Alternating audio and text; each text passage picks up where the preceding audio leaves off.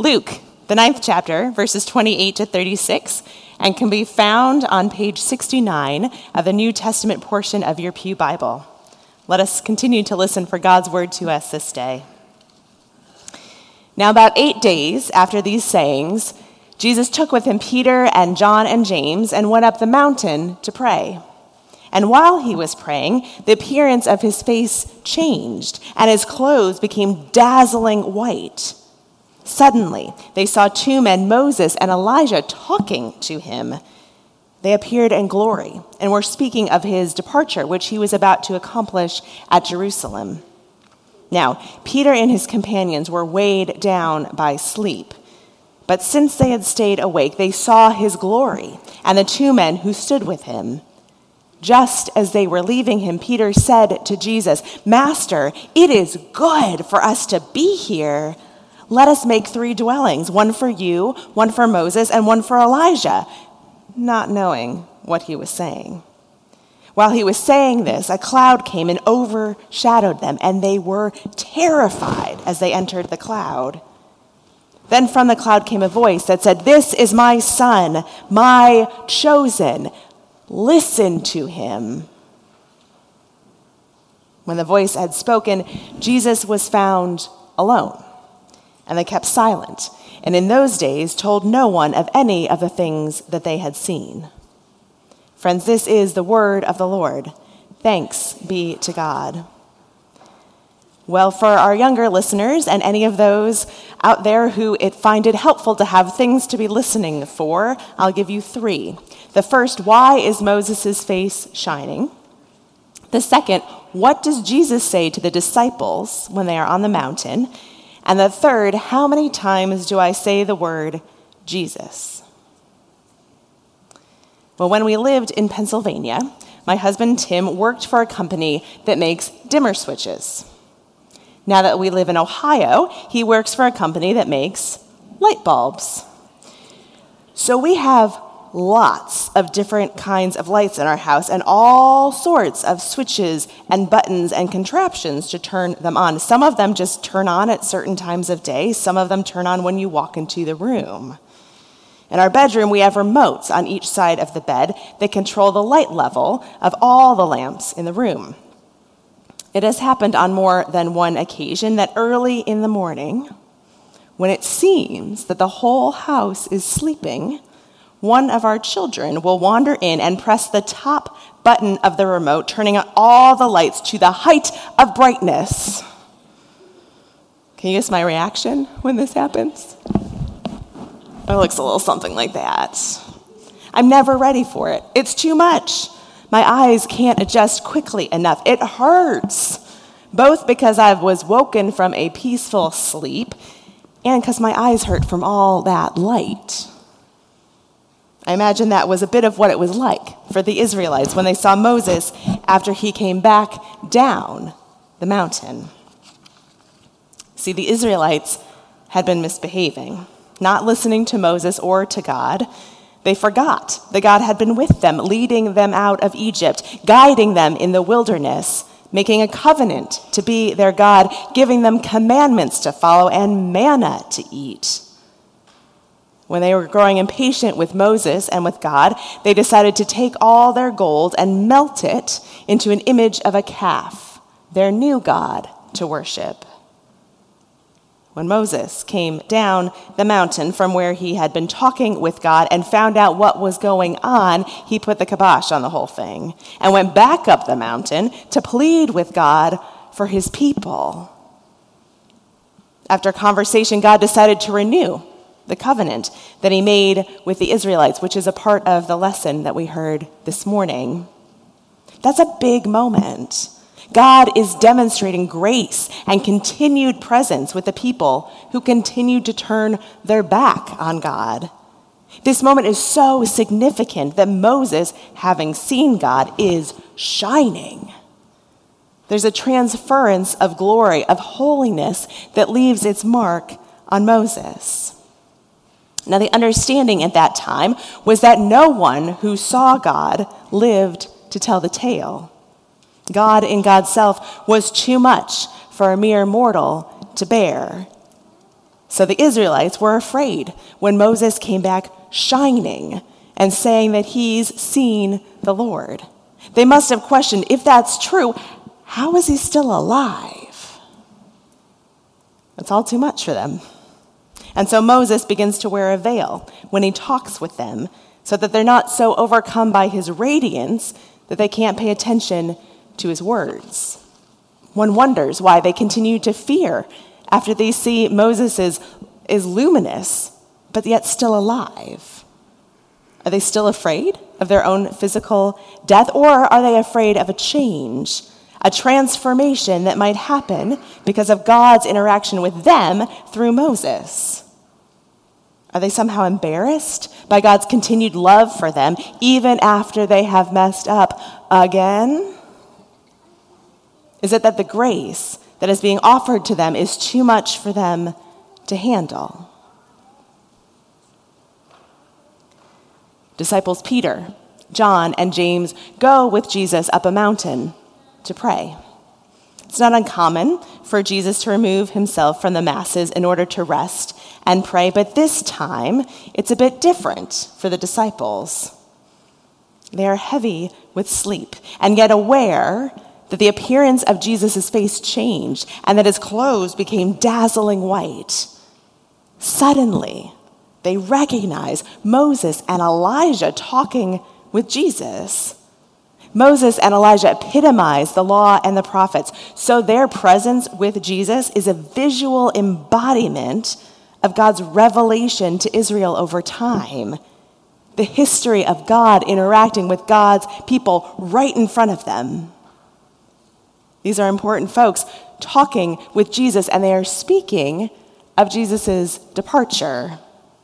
We're not given all the details of this departure conversation. Is it about Jesus' death? Is it about his resurrection? There's a lot of foreshadowing going on here about this journey that Jesus will take from this point on. And this journey is now even more blatantly connected to the journey of God's prophets and leaders before him. The disciples have been woken from their grogginess to this dazzling light and incredible scene. They realize something monumental is happening, and so they try to figure out a way to keep it going. In their minds, this is clearly a holy place and should be marked as such. And so they offer to create dwellings for Moses, Elijah, and Jesus. As they suggest that, however, things begin to change. For starters, they're overshadowed along with Jesus by a cloud. Now just imagine for a moment that you have offered Jesus something that you think is a brilliant idea and one that is hospitable and insightful, and Jesus says nothing. Doesn't agree, doesn't tell you to get to work, doesn't even go on a tirade about how you are wrong. Jesus is just silent. The only time in all of the Gospels where someone says something to Jesus and he remains silent. But it turns out he doesn't have to talk because the voice of God speaks instead. While this scene is similar in some ways to the one we just read about Moses, what with the glowing and all, the difference is that it's not just Jesus' face that's glowing, it's his clothes too. His whole self is full of radiance. And while this scene is similar to the story of Jesus' baptism, where a voice also speaks about Jesus, the difference is that this voice, God's voice, is speaking directly to the disciples. This is my son, my chosen. Listen to him. This is an intense experience for Peter and John and James. It is clear that Jesus is God's chosen one. And not only that, but they are commanded to listen to him. God speaks directly to them, not something that has happened before. And the disciples get quiet. It's understandable. This incredible and unbelievable and startling thing has just happened. And I can imagine that they're in shock and just trying to figure out what on earth is going on. I can also imagine that since they are finding it so hard to believe that this is happening, They might also be concerned that no one else would believe them if they shared the story later. I imagine this is the moment that it hits them that this transfiguration is a moment of preparation for what is coming next, a dividing line between what has been and what will be. The disciples will never be the same, and neither will Jesus. This moment has changed the course of how they will live their lives. And we know Jesus well enough to know he didn't stay up on that mountain, and he sure didn't let the disciples stay there either. There were people to love, people to heal, a message to spread, other disciples to teach. After this time of rest and prayer and transfiguration, there is work to do. Transfiguration Sunday, the Sunday that we celebrate today, is the moment in our liturgical lives where, as theologian Laurel Matheson has written, we find a hinge between Epiphany and Lent. Moses and Jesus ask us to reflect on the nature of the dazzling divine glory that illuminates them. In Epiphany, we contemplate the ways that Jesus manifests God's light to the ends of an earth blanketed in darkness. This week's stories might be seen as a culmination of this theme of God made manifest, of holy light on the move. And friends, we're about to move right into Lent. And if Lent says anything, it's that Jesus keeps moving off the mountain toward the reality that is waiting for him. He doesn't flee from difficult conversations, challenging moments, betrayal, intense suffering, or even death. He walks right into the midst of them. It's natural to recoil when a bright light is switched on in a dark room, but the only way our eyes get used to the light is to look at it and deal with it, to let our eyes adjust by letting the light inform us, wake us up, change us, and illuminate the world.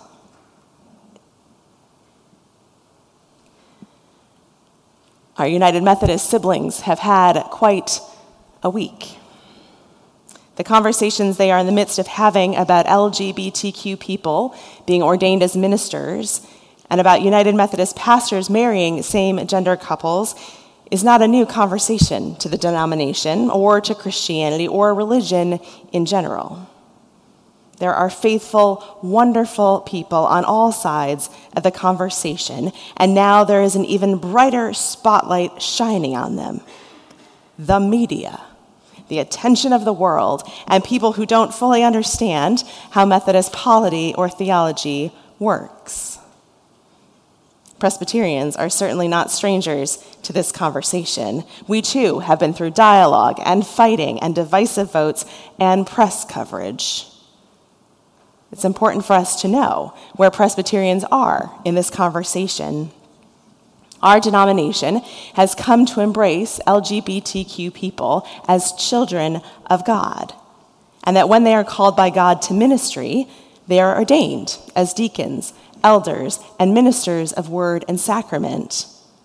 And we have also taken a theological stand in saying that love between GLBTQ couples is blessed by God, and therefore appropriate to have those unions officiated by a Presbyterian minister in a Presbyterian church. That's where we are in our transfiguration as a denomination. But it doesn't mean that the transformation is complete. In our denomination, we also have faithful, wonderful people on all sides of the conversation. And we're not done talking. In the harsh glare of media spotlight, it can be difficult to see that the greater light is the one coming from Jesus, the one who continues to call us into relationship with one another, the one who calls us into dialogue with one another, the one who continues to call us into transformation in our thoughts, words, and deeds, the one who shines so bright with God's love and grace that we can't hide in darkness. There is work to be done to ensure welcome, hospitality, and love are offered to all people, regardless of the many ways we categorize each other. Can I get an amen? Amen. So also happening this week, as a congregation, we are having our own coming down from the mountain kind of moment. If we really think of Transfiguration as preparation for what is to come, then I can't help but believe we are ready for the moment we are in. It's not that Pastor Derek was glowing or was some reincarnation of Jesus or anything like that, but he was a significant leader in this congregation, and his leaving has caught many of us off guard. That being said, I believe we have been readied for this moment in ways we don't yet understand and can't yet comprehend. I have felt buoyed by the way in which I have experienced many of you pausing, giving thanks for Derek's leadership, and in the midst of saying goodbye and grieving his leaving, turning to one another and to staff with words of encouragement and support. I've heard you tell each other that you've been here before, you've learned a lot, and you're ready to think about how you might proceed in finding new pastoral leadership. I've heard you say to one another that you're not going anywhere, and there's work to be done, so let's get a move on. I have felt your prayers on behalf of staff and leadership of this congregation, and so appreciated reminders that God is near. Friends, God is with us, and God is readying us for this next moment in our personal lives and in our lives together. May God continue to offer us love and grace, and may we find the courage to open our eyes to the light and to adjust to the new understanding that it brings. And may we listen. Hallelujah and amen.